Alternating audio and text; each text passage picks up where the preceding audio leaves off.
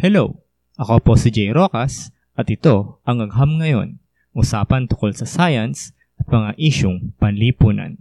Ako po ay isang vlogger at science geek. Nagsimula akong mag-vlog o magsulat sa internet noong 2006.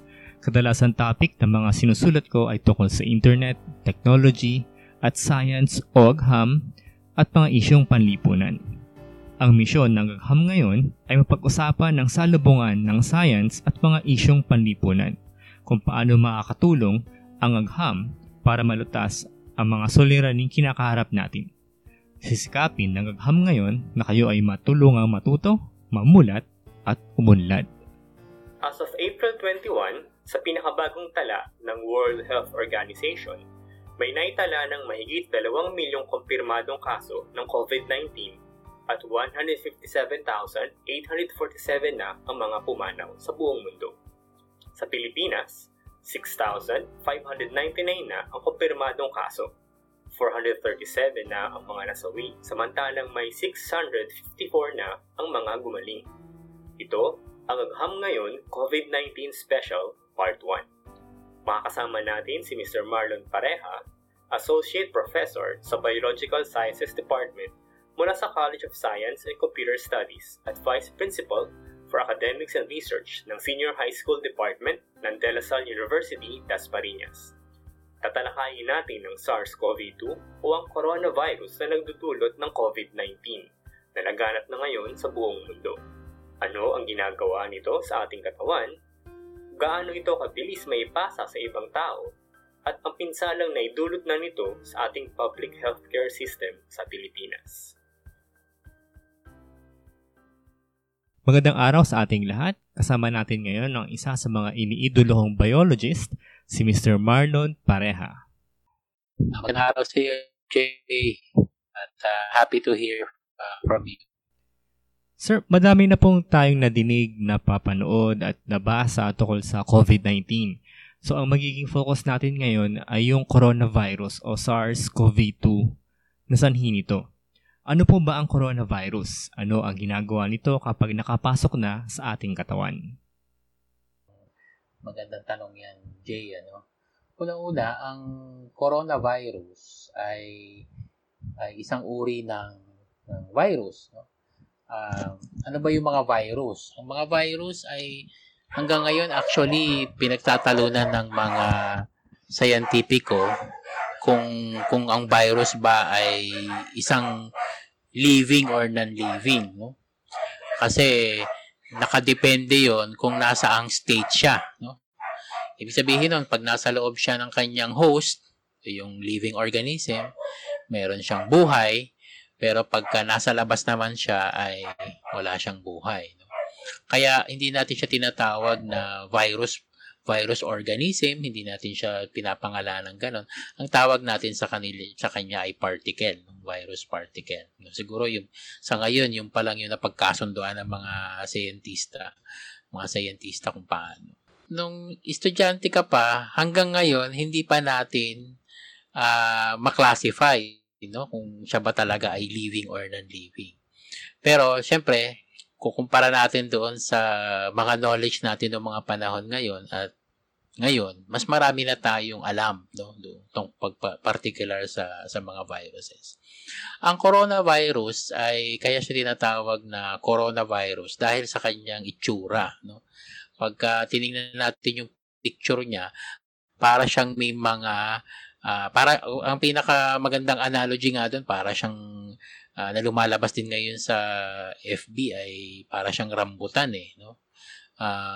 Medyo malayong itsura pero parang ganoon siya, no? Pag inisip natin yung rambutan, so isa siyang bilog na bagay, tapos may mga tusok-tusok sa kanyang surface, no, doon sa kanyang labas. Doon din ang gagaling yung pangalan ng coronavirus, no? So doon sa kanyang enclosure, doon sa kanyang membrane, merong lumalabas doon, no? Ang tawag natin doon mga spike proteins, spike. At doon ang gagaling yung pangalan niya na parang corona, parang crown. Kasi pag tinignan natin siya sa electron microscope, para siyang Para siyang may corona, no? Meron siyang crown. No? Parang pag tinignan natin ang iba pang mga scientificong pictures ng araw, for example, makikita natin dun sa gitna ng araw, bilog, tapos parang may mga lumalabas na ilaw sa paligid niya.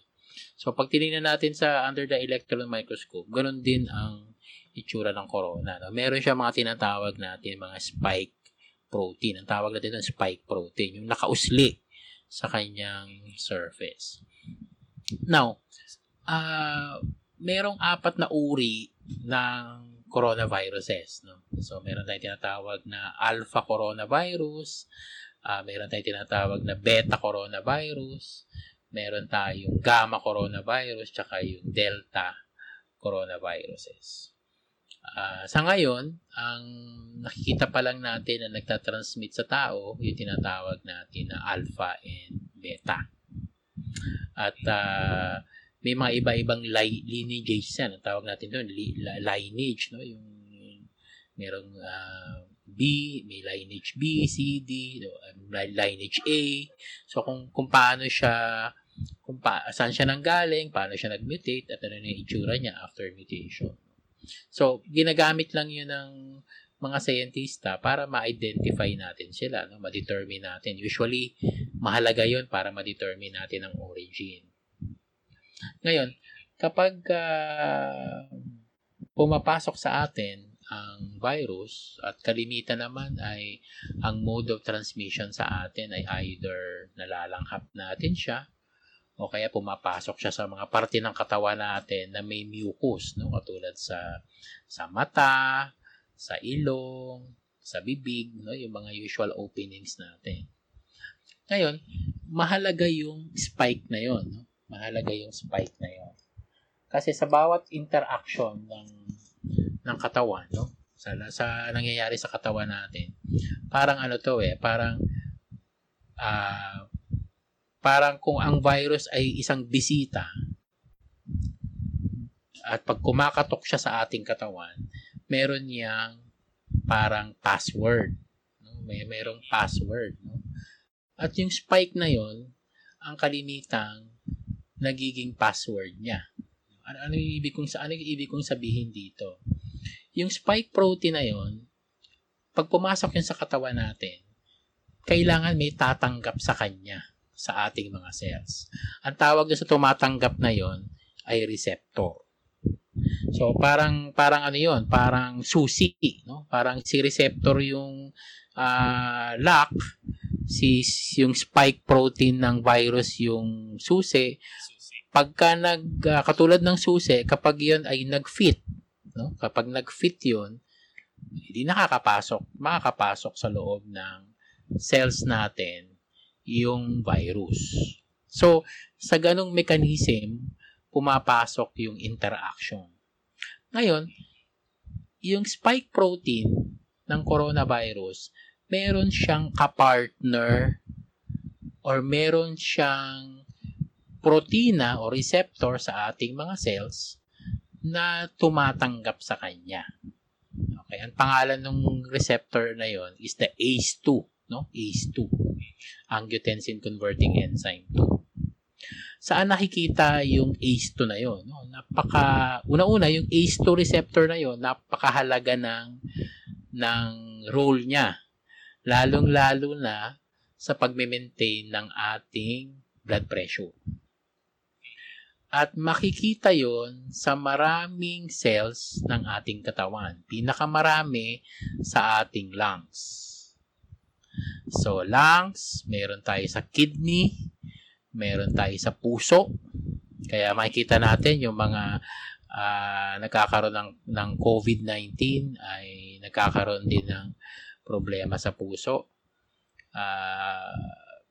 Meron ding mga na-publish na rin na study na nung tinignan nila, in-autopsy nila yung may mga COVID-19, tinignan nila ang kidney, ang liver, meron ding mga infections doon, no, ng virus. Kasi nga, merong tumanggap nandun sa membrane ng ating cell yung tumanggap sa kanya, yun yung ACE2.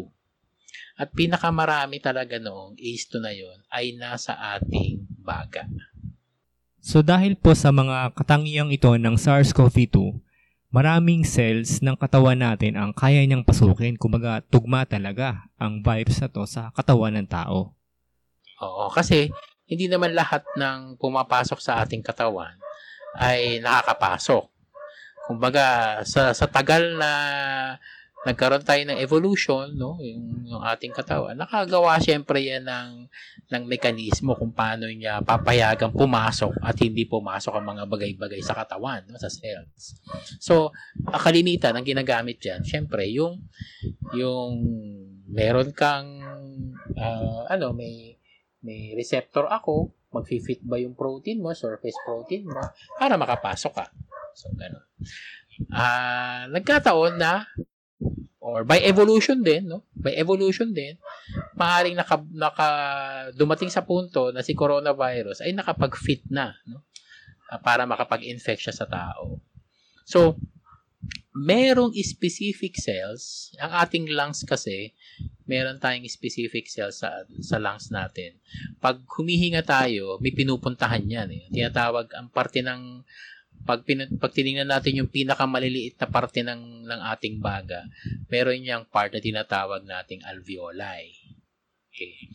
Yung alveoli, doon nagpapalitan yung hinihinga nating oxygen para makarating siya sa dugo natin, at doon din pumapalit yung carbon dioxide natin, yung ini-exhale natin. So kumbaga, saan ba nanggagaling yung palitan ng oxygen at carbon dioxide? Doon yun sa alveoli na yun. Alveoli, ito po yung tinatawag natin na air sacs sa baga natin. Yes, mga air sacs sa baga. Yan yung parang yan yan ang functional cells ng lungs. Okay, yung functional cells ng lungs. At may dalawang uring cells yan. No? May tinatawag tayong type 1 tsaka type 2. Yung type 1, yun yung cells, no, maninipis na cells yun yung mga cells na doon nagkakaroon ng palitan. Trabaho niya, papasokin si oxygen, papunta sa dugo, at tanggapin din si carbon dioxide, papalabas naman ng lungs. Yun ang trabaho niya, type 1. Meron ding tinatawag na type 2.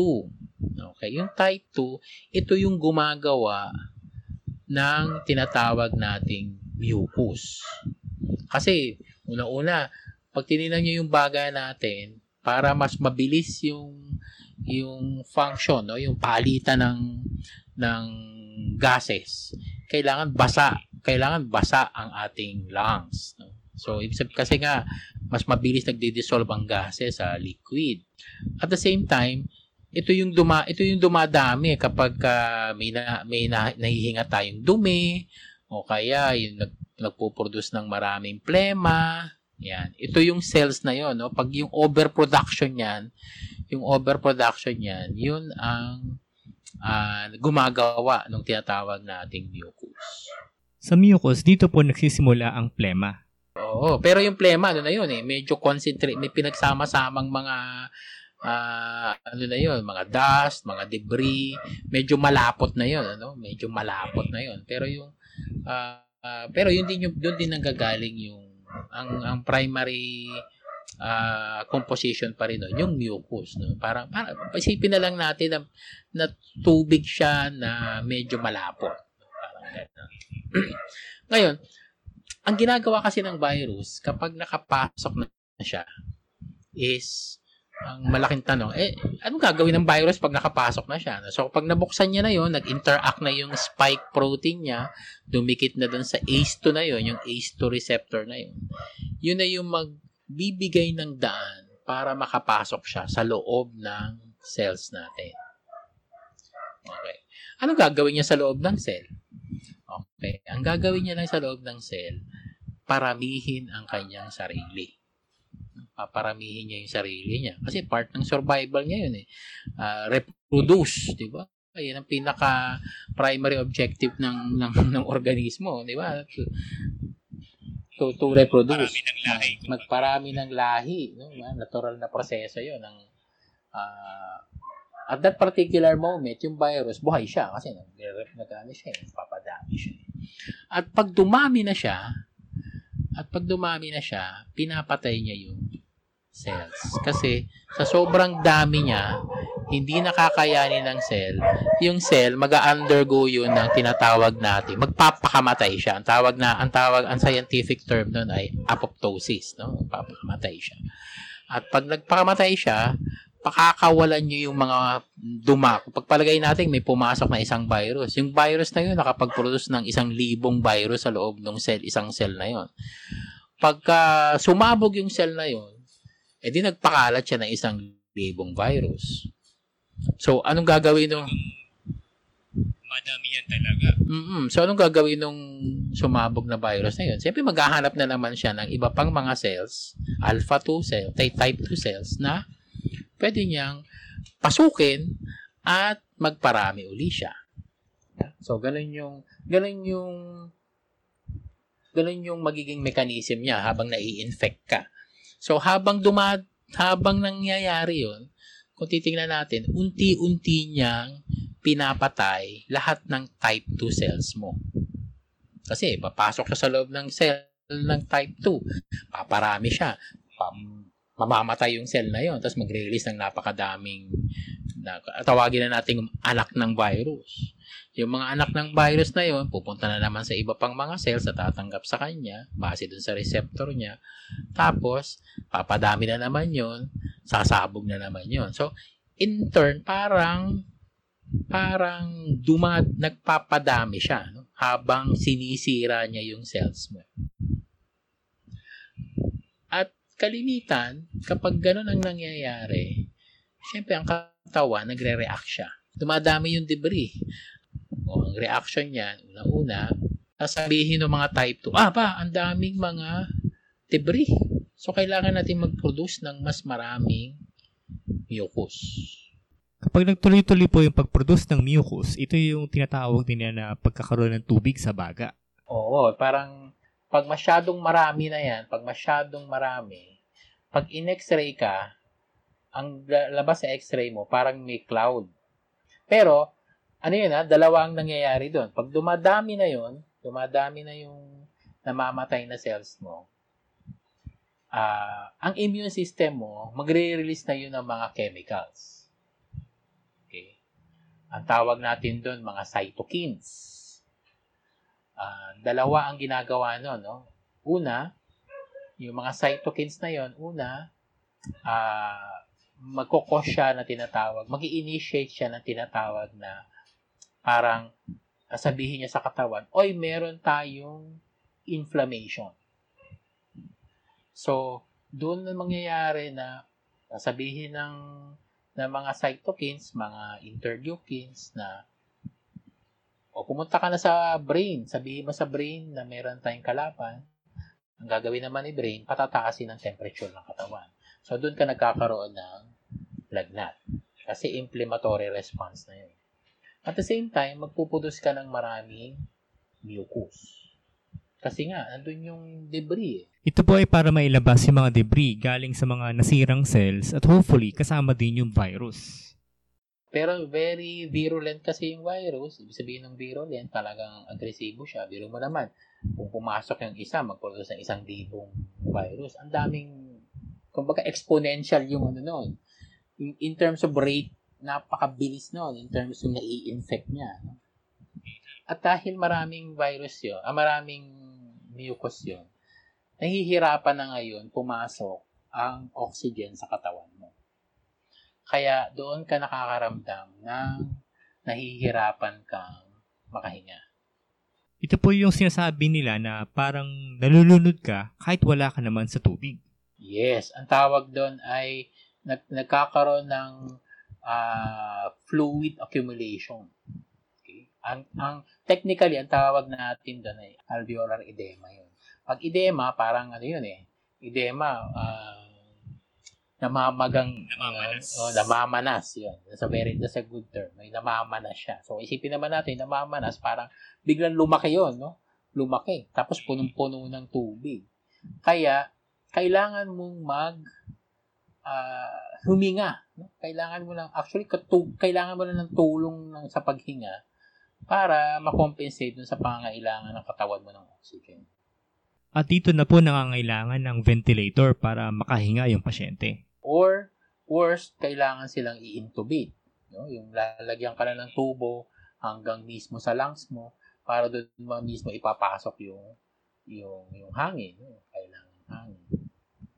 And then, dumadagdag, syempre, dahil sa problema mo sa baga, diyan, bumababa ang blood pressure mo, okay? Habang nagkukulang ka. Una, syempre, ang reaksyon ng katawan dyan, kung kulang ka ng oxygen, pabilisin yung takbo ng katawan mo, ng dugo mo sa katawan. So, nag-increase ng blood pressure niya. But in the long run, habang nagkakaroon ka ng infection, lumalala yung infection mo, bumababa ang blood pressure mo, bumababa ang volume mo ng dugo, hanggang magkaroon ka ng multi-system organ failure. Kung hindi ka po makahinga, ay multiple organ failure ang iyong ikamamatay. Yes. Kung titingnan natin, nakadepende talaga siya sa dalawa yung tinitingnan siya kanya. Una is yung susceptibility ng katawan mo. Kung gaano siya kasusceptible sa virus attack. At ang susceptibility, naka-related din siya sa tinatawag nating comorbidity. Kung naririnig natin, yung may binabanggit yung pagka may mga press-con CDOH, yung comorbidity. Ibig sabihin ng comorbidity, ito yung meron ka pa bang underlying na sakit bago ka na-infect ng coronavirus. So, kung ikaw ay may hypertension, kung ikaw ay may sakit sa puso, yan. Ang tawag dyan ay comorbidity. Ibig sabihin, kung meron ka pang ibang karamdaman, mas mapanganib para sa'yo ang COVID-19. Yes. Tsaka, syempre, kaya nakikita natin sino ba yung mga medyo affected. Una, yung nasa edad na 45 years old pataas. Yan. Ano yung risk factor na yun. Yung susceptibility in terms dun sa gaano kabilis mag-respond ang immune system mo. So, ganun siya. Kaya, may makikita tayo na may mga tao na hindi same viral load pero hindi ganun katindi ang naging epekto. At yung iba naman, same viral load pero mas matindi yung epekto. Kasi nga, ang lahat ng nagiging lumalabas sa sintomas ay batay lamang doon sa kung paano siya tinatanggap ng katawan. Kung paano po nagre-react yung katawan niya sa infection na ito. Yes. Kaya po nakakabahala na ayon sa ilang mga pag-aaral, may mga infected na tao ng COVID-19 pero wala silang sintomas. At dito, nanggagaling yung continued transmission sa komunidad. Kasi una-una, pagka nagre-reproduce na siya sa katawan mo, yung nagpapadami na siya sa katawan mo, at pag nag-isa siya, sama siya sa mucus mo eh. So, yung pagsasalita mo na may laway, pagbahing mo, yung mismo yung paghinga mo, no? Meron kang nilalabas na virus. So, siya? Kasama siya dun sa paghahawa. Dito rin pumapasok yung napakataas ng risk ng ating mga health workers.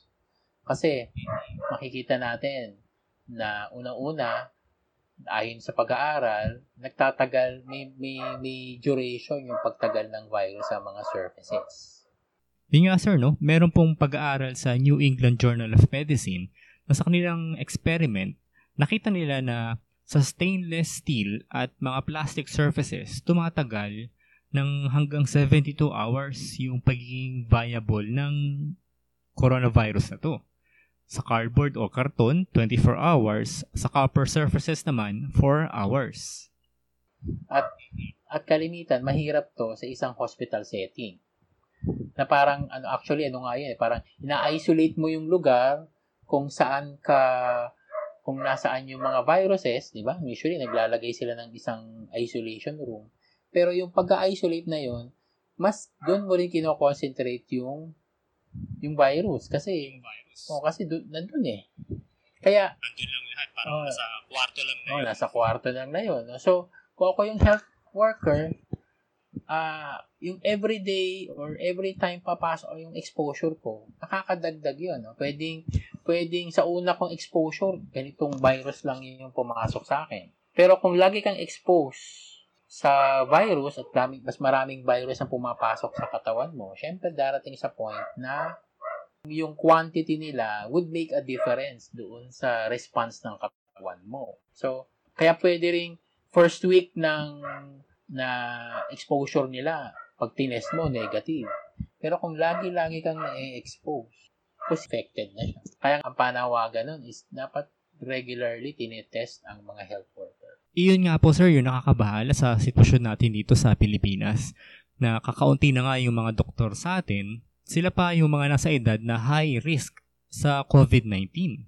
Kaya nga po nakakalungkot na pag tinignan natin yung datos, isa tayo sa mga may pinakamataas na bilang ng mga namamatay na doktor at healthcare workers sa buong mundo. Tama ka dyan. At kung titignan mo, itong mga namatay na mga doktor, nurses, ito yung mga veteran. Kumbaga, in terms of veteran doctors to sabihin, yung experience and knowledge na pwede pa nilang makontribute, di ba, maipasa sa mga young doctors, napakalaki ng pwede pa nilang ipasa. And yet, ito yung nawawala, di ba? So, ang impact sa kanya ay hindi lang doon sa nawala sila Pero yung impact niya is yung knowledge sanang naipasa nila sa mas mga babatang doktor. Sa puntong yun, sir, mas nakakalungkot dahil gahol na nga ngayon ang ating healthcare system sa hinaharap o in the long run. Mas lalo pa tayong mapipilayan dahil yung mga eksperto natin sa medisina ang siya pang nawala dahil sa COVID-19. Ito ang part 1 ng Agham Ngayon COVID-19 Special. Samahan niyo kami sa part 2 kung saan pag-uusapan ang posibleng pinagmulan ng SARS-CoV-2. Ano ang mga posibleng gamot laban dito at tungkol sa mass testing. Papakinggan ang Agham Ngayon sa Spotify, Google Podcast, Apple Podcast, at iba pang podcast channels.